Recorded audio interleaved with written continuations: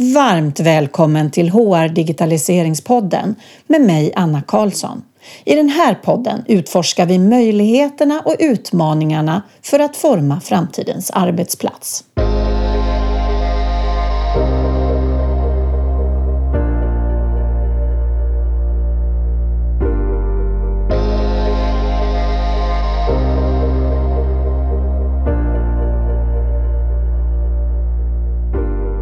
Idag har jag ännu en önskegäst som ni alla ska få lyssna på. Jag har haft ämnet mångfald och inkludering på min lista över ämnen jag verkligen vill ha med i podden.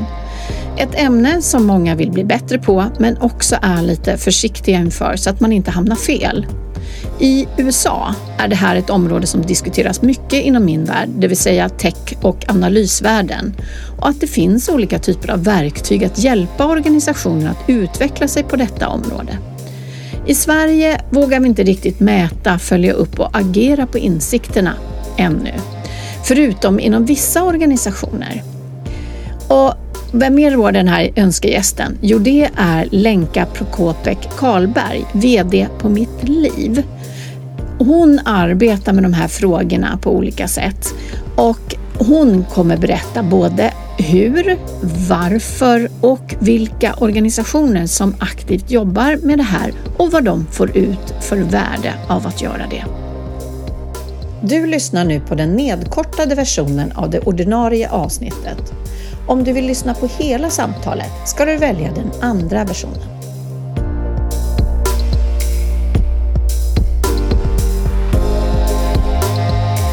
Innan avsnittet startar så vill jag bara nämna att min HR Tech-spaning för i år kommer i november.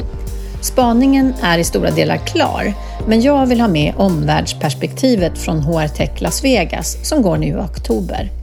Och dessutom vill jag veta hur just du ligger till med er digitalisering. Precis som förra hösten har jag en undersökning som rullar fram till inspelningen. Du hittar länken i poddtexten, bara en fråga att svara på. Du kanske redan nu vill veta hur du ska tänka framåt. Då kan du alltid boka upp mig för en genomgång av HR Tech-läget i Sverige. Vad pågår bland våra organisationer och leverantörer? Vad ska man prioritera? Och vilket värde ger det? Om ni är i fasen att se över er strategi, antingen som organisation eller leverantör, så kan jag tillföra värde i det arbetet.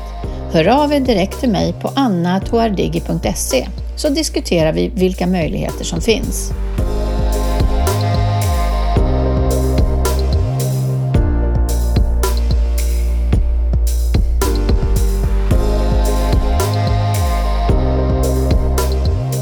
Välkommen till HR Digitaliseringspodden. Tack så mycket. Vad roligt att få vara här. Ja, jag är jätteglad, men det sa jag redan när du kom att jag har sett fram emot det här samtalet eftersom det här är ett område som jag är så otroligt nyfiken på. Men vem är du då? Vem är jag? Ja. Jag heter Lenka Prokopek-Karlberg och är vd för Mitt Liv. Ett socialt företag som har jobbat för mer inkludering på arbetsmarknaden ända sedan 2008. Och vad innebär det? Vad gör Mitt Liv praktiskt? Problemet som vi försöker lösa är den omfattande exkluderingen som finns av olika underrepresenterade grupper på arbetsmarknaden idag.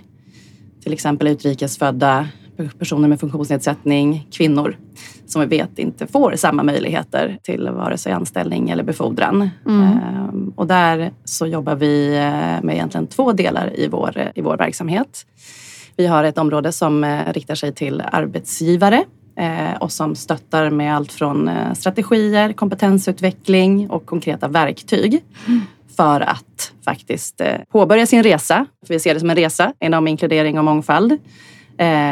Och att helt enkelt utvecklas i rätt riktning ut efter den ambitionsnivå som man har. Vi tror jättemycket på att mycket av förändringen behöver ske hos arbetsgivare och inte hos de underrepresenterade grupperna. Det tror jag med.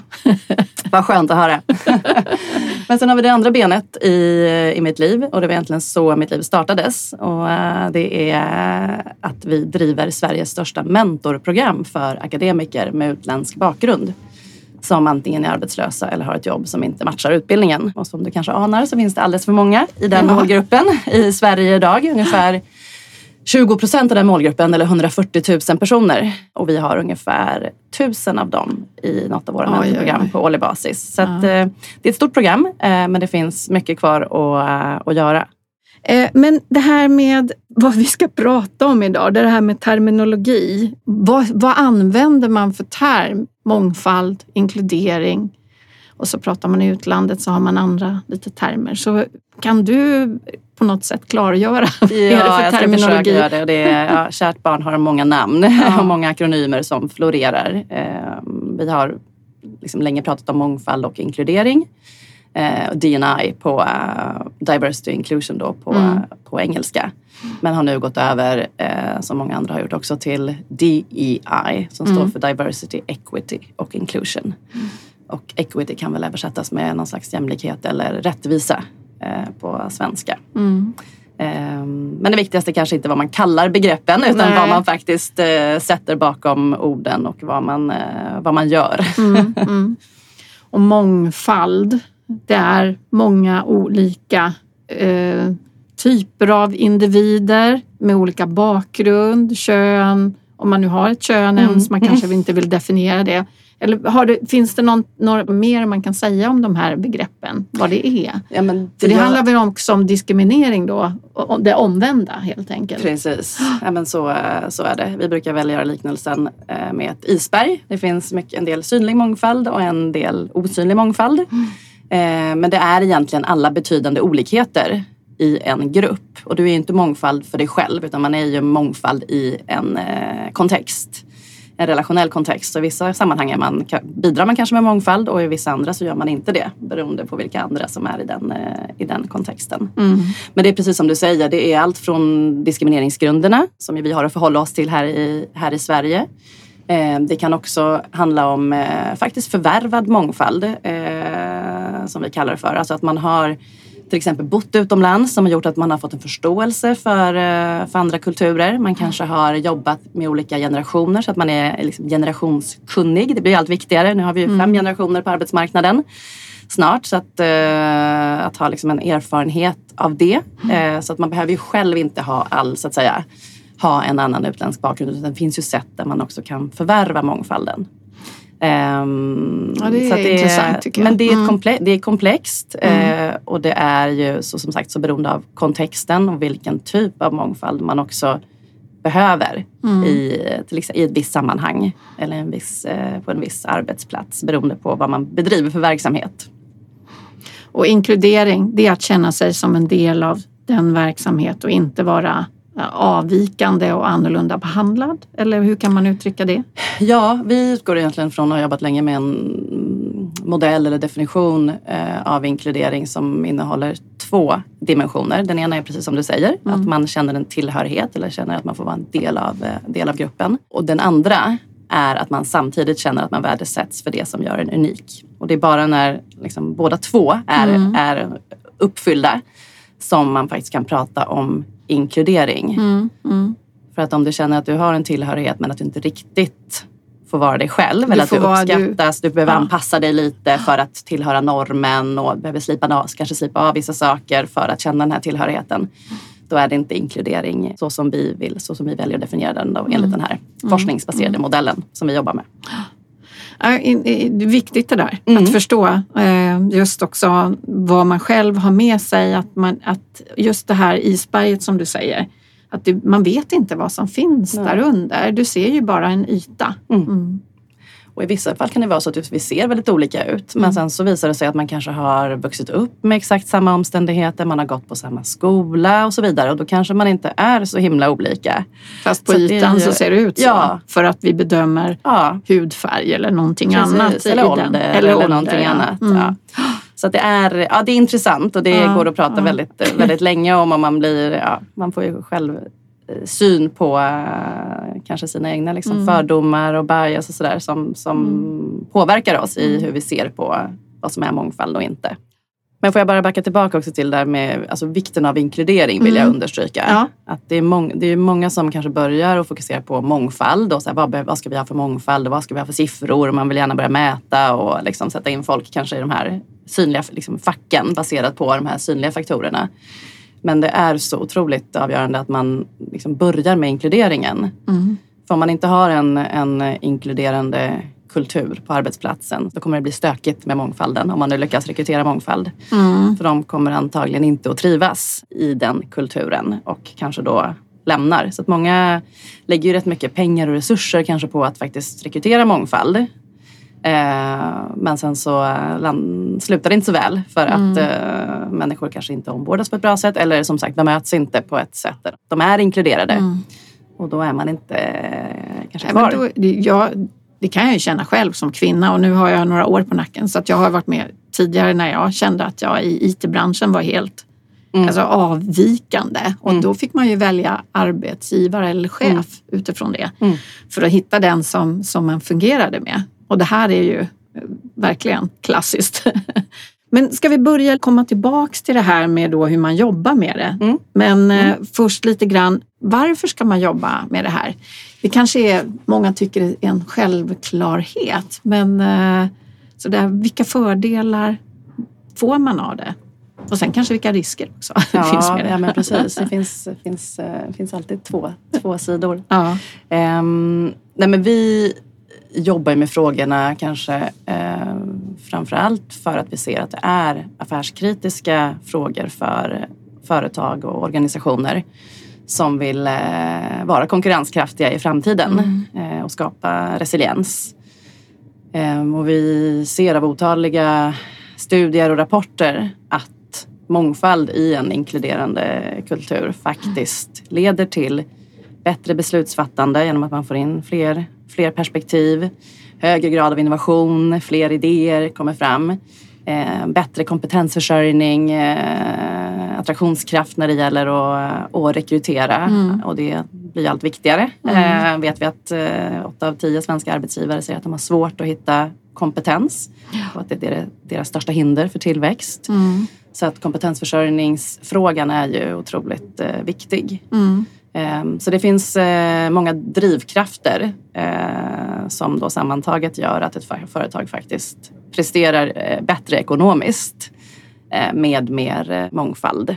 Och finns det underbyggt då med resultat? Finns det mätningar som är gjorda kring där man verkligen kan se den här skillnaden mellan? Ja, men det gör det. De största studierna som har gjorts av egentligen McKinsey som har gjort det nu i 3 olika studier under ganska många års tid. Den senaste var på 1000 företag över hela världen. Där man framförallt har tittat på mångfald i ledningsgrupp och styrelse utifrån dimensionerna kvinnor och män och kulturell eller etnisk bakgrund. Den visar på ett väldigt tydligt samband mellan där det finns då en hög grad av gender balance och också att det finns många kulturer, olika etniska bakgrunder, att de faktiskt överpresterar ekonomiskt också. Och det finns flera andra studier som pekar i samma riktning. Men sen finns det ju också dimensionen att det är helt enkelt, vi lever ju i en demokrati i Sverige, vi tror väldigt mycket på människors lika värde, meritokratin och så vidare. Så att det är ju också viktigt utifrån ett samhällsperspektiv. Vilka vill vi vara och vilket samhälle vill vi bidra till? Där vi ju verkar också väldigt mycket utifrån, och vi märker också det på de flesta företag och organisationer, i viss fall offentlig sektor som vi jobbar med. Att det är ju båda de dimensionerna som oftast är viktiga, men i olika utsträckning kanske. Men den affärskritiska aspekten har ju blivit allt tydligare. Och vi ser också att frågorna hamnar, eller är väldigt mycket högre upp på den strategiska agendan. Hos vd, styrelsen, ledningsgruppen. Och det är också en sån faktor som faktiskt avgör om man blir framgångsrik i sitt arbete. Det pågår en förflyttning i att man på ledningsnivå då ser att det här är en nödvändighet för att lyckas med innovation och kompetensförsörjning och alla de parametrar du tar. Ja. Har det skett en långsam förflyttning eller nu, om du har nu jobbat 4 år på organisationen, hur ser det ut egentligen? Ja, men vi ser att när jag började för 4 år sedan så var frågorna inte på den agendan, strategiska agendan. Det var fortfarande väldigt mycket en CSR eller sponsringsfråga i många fall. Och kanske att ansvaret låg någonstans, oftast ute i HR-organisationen, men inte alltid högst upp i den organisationen heller. Så jag skulle nog säga att det har skett en ganska snabb förflyttning.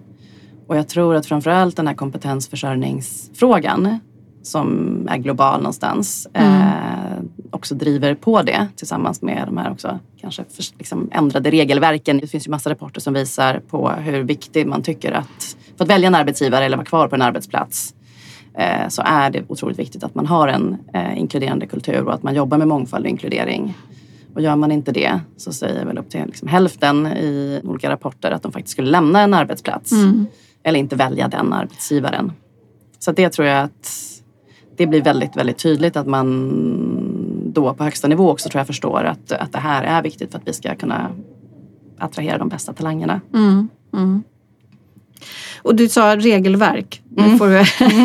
Vilka regelverk tänker du? Tänker du på hållbarhetsrapporteringen? Eller är det någonting annat som påverkar det här i en positiv riktning då? Nej, men jag tror att när regelverket tänkte jag just på den här att de här utökade liksom, EU-reglerna nu då, kring ESG. Det som kallas för CSRD då. Det finns också många förkortningar i det här. Ja, precis. Men som kommer ställa helt nya krav på hur företag faktiskt måste rapportera när det gäller mångfald och inkludering som hamnar då inom S1 på ESG. Där det är liksom en egen dimension som kommer att kräva helt enkelt fokus och att man kan mäta och följa upp och visa investerare och annat hur man jobbar. Men kan du detaljerna på det? Hur djupt man då kommer att... Så är det kvinnor och män man börjar med eller är det någon andra dimensioner? Det är faktiskt andra dimensioner också. Ja. Det här med kvinnor och män blir ju tydligt. Och även det kommer även in i G1 för att det är på governance-nivån. För att det handlar om liksom på styrelsenivå att det behöver finnas gender balance även där. Men funktionsnedsättning till exempel kommer in som en specifik variabel där man kommer behöva rapportera på hur många som faktiskt har en funktionsnedsättning i organisationen. Och det här är vi ju inte alls vana att mäta i Sverige. Det här är en otroligt liksom, känslig fråga utifrån den norm som vi har här på arbetsmarknaden. Till skillnad då från kanske den amerikanska normen där man är mycket mer van att mäta väldigt mycket mer då utifrån de olika diskrimineringsgrunderna och hudfärg och så.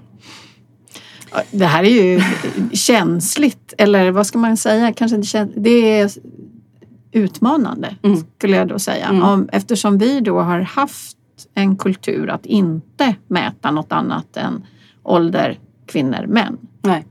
Så vad innebär det här? Vad får man mäta? Om man då ska börja utifrån hur den här rapporteringen då, de här kraven kommer. Men är det bara svenskt eller har vi varit extrema i vårt sätt att inte mäta alls?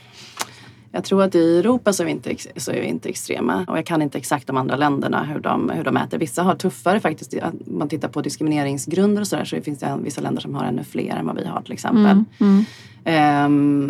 Men nej, så jag skulle inte säga att vi är extrema i den europeiska kontexten. Nej.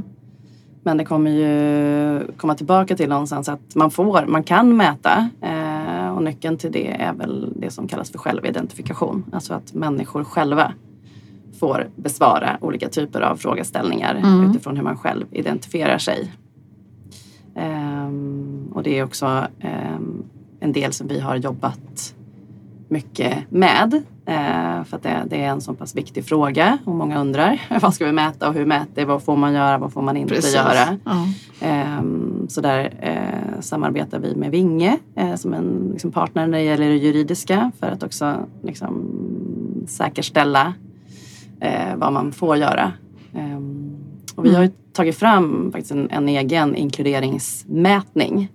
Alltså ett verktyg, en slags medarbetarundersökning som just mäter den upplevda graden av inkludering på en arbetsplats eller i en arbetsgrupp. För att inkludering är så pass viktigt, som vi var inne på initialt. Det är en sån grundläggande faktor. Och att också ett väldigt bra sätt att börja sitt arbete för att förstå var man faktiskt befinner sig. Hur upplever våra medarbetare att det är med inkluderingen. Och där rekommenderar vi då att man också ställer frågor i slutet av den här undersökningen. Som handlar just om det här med att själv identifiera sig. Och i det här fallet då, om man anser att man är en del av en underrepresenterad grupp. Och det är frivilligt förstås. Så att allt måste vara frivilligt och anonymt. För att det juridiskt ska vara okej. Men så länge det är det så är det inga konstigheter. Och att datan aggregeras helt enkelt. Och det inte går att identifiera någon utifrån den. Men de flesta mätverktyg i dagsläget har ju den typen av liksom säkerhet. Som bolag köper in och använder för sina olika medarbetarundersökningar. Har du några exempel på de som har gjort det och vad de har upplevt när de har fått svaren? Är det som de har förväntat sig eller har det varit annorlunda? Eller? Nej, men ofta har man kanske på övergripande nivå någon slags uppskattning om eller uppfattning om vad man har för inkludering i organisationen. Och oftast har man en ganska homogen kultur så har man antagligen en högre inkludering. För att det är lättare att känna sig inkluderad på ett ställe där man är lika alla andra krasst. Men det som är spännande är att det finns ju, även om man har då ett att man har ett score på 80 kanske av 100 möjliga, så kan man tycka att det är bra. Det låter högt. Men det viktiga då är att titta på vilka är de 20% som inte känner sig inkluderade. Och det är där de här självidentifikationsfrågorna och bakgrundsvariablerna är viktiga. För att man vill ju gärna då kunna skära datan och analysera den utifrån om det är kvinnor, om det är någon speciell åldersgrupp, är det personer med funktionsnedsättning, är det personer från med en annan religiös tillhörighet som inte känner sig inkluderade. Men det kan också handla om, är det på medarbetarnivå? Är det på ledarnivå? Så att det finns ju jättemycket. Vi har liksom aldrig varit med om i alla de här fallen att det inte har funnits intressanta insikter som gör att man får syn på saker i sin egen organisation. Det här är ju jätteviktigt. Det här med att man då att kunna mäta, vara datadriven, förstå sin organisation. Och jag tror att det är många som faktiskt verkligen inte vågar. Nej. Men då har ni ju alla de här fria verktygen. Hör ni det nu som lyssnar? Det är bara att ta tag. Men jag förstår ju att man måste ha med sig, som du säger då, ledning. Så hur skapar man då? Hur kommer man igång? Hur skapar man förändring? Hur tar man sig an området? För det är som du säger, svårt. Det är svårt. Utmanande. Jag tror att det är ett antal framgångsnycklar som vi har sett. Sen är ju alla organisationer olika och man måste utgå från var man befinner sig. Göra någon typ av kartläggning för att förstå datadrivet nuläget och också sätta någon slags ambitionsnivå förstås för vad man vill vara. Men en viktig nyckel är ju att vd och ledningsgruppen och gärna också styrelsen tycker att det här är viktiga frågor. Vi ser ju väldigt många exempel på bolag där vdn är engagerad, vilken skillnad det verkligen gör. Och att det skapas förändring på riktigt då. Och vi har också ett vd-program som vi har startat som heter CEOs for D&I för att just lyfta vdns roll i arbetet och att genom tunga förebilder som är övertygade om att det här är en framgångsfaktor faktiskt driva förändring och sänka trösklarna för andra och visa hur man faktiskt kan ta sig an frågorna. Men så att vd och ledningsgrupp är väldigt avgörande och att man har pratat om frågorna, haft en diskussion i ledningsgruppen. Vad menar vi? Det som du och jag började med. Vad är mångfald och inkludering för oss? Och varför är det viktigt? Vilka av de här drivkrafterna som vi pratade om? Det finns ju som sagt många. Vilka är det som är viktigast för oss? Är det att man behöver spegla sin kundgrupp för att den ser ut på ett visst sätt. Men det finns ju ingen standardlösning riktigt där, utan man behöver ju ha diskussionen i ledningsgruppen. Och sen faktiskt efter det sätta någon slags ambitionsnivå riktning och mål. Och gärna då passar det ju ganska bra att faktiskt börja med att kanske mäta inkludering. Och så man får in datan på och faktiskt förstår hur medarbetarna upplever det. För att då kunna sätta igång diskussionen, få alla förstå att det här är viktigt, förankra liksom arbetet. Och det här är ju, kan vi prata en timme i sig om, vikten av att inte bara slänga ut en mätning förstås. Det var vi inte riktigt inne på, utan man behöver, för att man ska få en hög svarsfrekvens och så vidare, så behöver man förklara och lägga ganska mycket tid på att förklara varför det här är viktigt. Och varför vi gör det här just nu kanske. Ja, och också committa till att man faktiskt ska göra någonting med resultaten. För det är ju det värsta som finns. Man får svara på en undersökning och sen så händer det ingenting. Så att det kan ju snarare förvärra. Så att man behöver ju då också vara committad till att man faktiskt kommer att arbeta framåt med de gap som undersökningen visar, och att man har liksom en transparens i det i organisationen. Men gör man det på rätt sätt så kan det bli ett fantastiskt bra start på arbetet.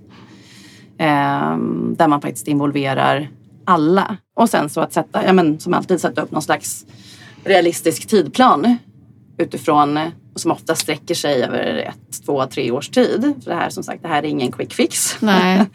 Utan det här är ju ett arbete som man egentligen aldrig blir färdig med.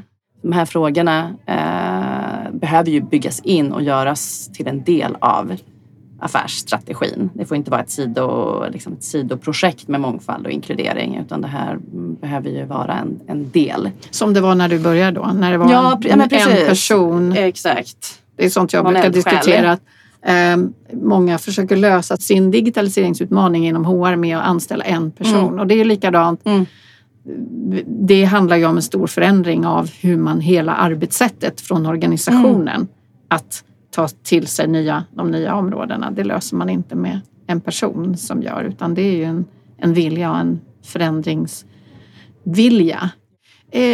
Finns det några organisationer som har gjort det här, som gör det här riktigt bra, som du vill nämna? Några referenser?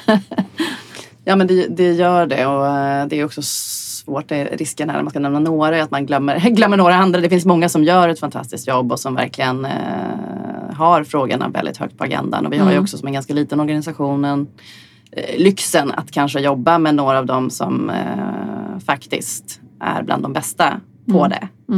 Men jag vill absolut nämna Axel Jonsson, som har varit en föregångare och tidigt ute. Inte bara för att de är en delägare i mitt liv, utan för att de faktiskt har det här i sitt DNA. Men kanske anledningen att de är det. Ja.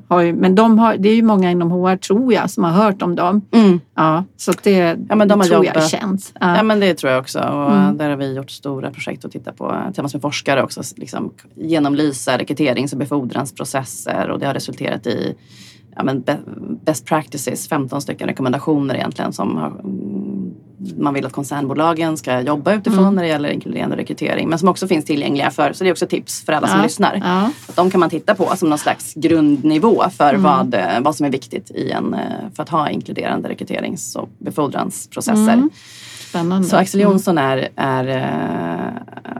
riktigt duktiga och vill hela tiden också ha en ödmjuk approach och vill hela tiden bli bättre. Vilket också är otroligt viktigt. Och ha insett det här med att det är en ständig utveckling.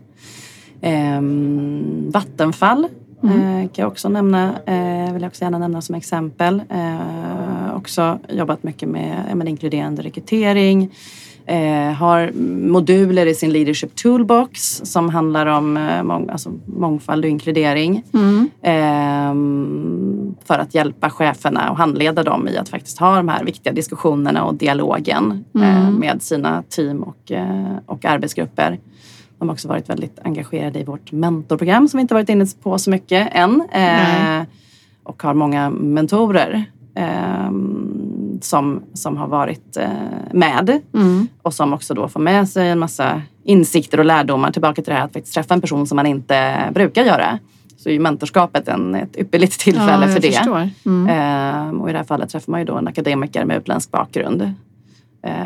Och oftast så har man, genom att vara etablerad på den svenska arbetsmarknaden, så har man rätt mycket att bidra med. Men man får också väldigt mycket tillbaka genom att man lär sig och få syn på saker.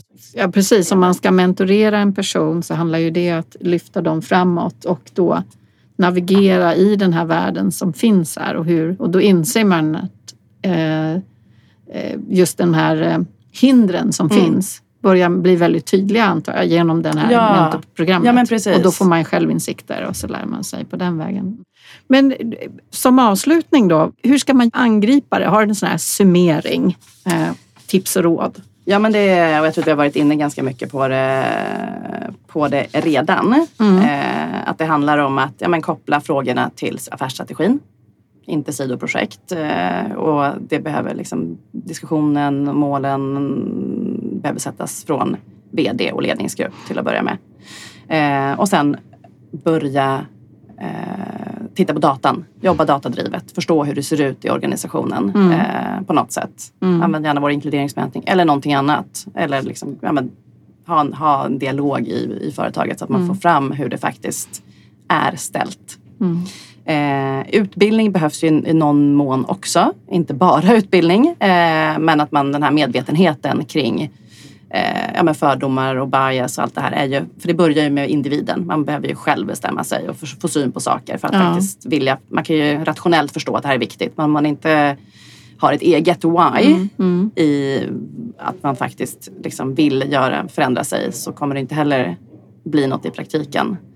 Så den delen är medvetandegörandet hos individen är ju också viktigt. Och sen ser vi processer. Bygg bort bias och fördomar i processer som finns. Och få in det i vardagen. Få in saker. Det här ska vara en naturlig del av verksamheten från topp till botten, alla individer. Så då är det ju de här stegen, så det beror ju på var man befinner sig då. Precis, kring var man sätter in krutet kanske, men det är ju alla de delarna någonstans som behöver finnas. Och verktyg, som sagt, finns det ju mycket i att påminna om det här i vardagen. Ja, och det tycker jag är intressant också, att jag ser ju många verktyg kring det här området i USA. Och det borde ju finnas även här. Men det finns inte så mycket än. Nej. För att man inte riktigt har vågat ge sig in i det här mätningen och datadriv. Jag tycker det här är otroligt spännande. Jag ser verkligen fram emot att följa er och följa organisationer och de här mätningarna och se förbättringarna. Ja. För det måste ju bli det, eller hur? Ja, och att synliggöra det. Ja. Och det handlar ju som sagt inte så mycket om att stirra sig blind på ett specifikt resultat, utan att mer mäta utveckling, förändring i en viss riktning är ju det viktigaste med datan. Så tack så jättemycket för att du kom hit och delade alla de här insikterna och tankarna kring hur man ska ta sig an det här området. Tack så hemskt mycket för att jag fick vara med.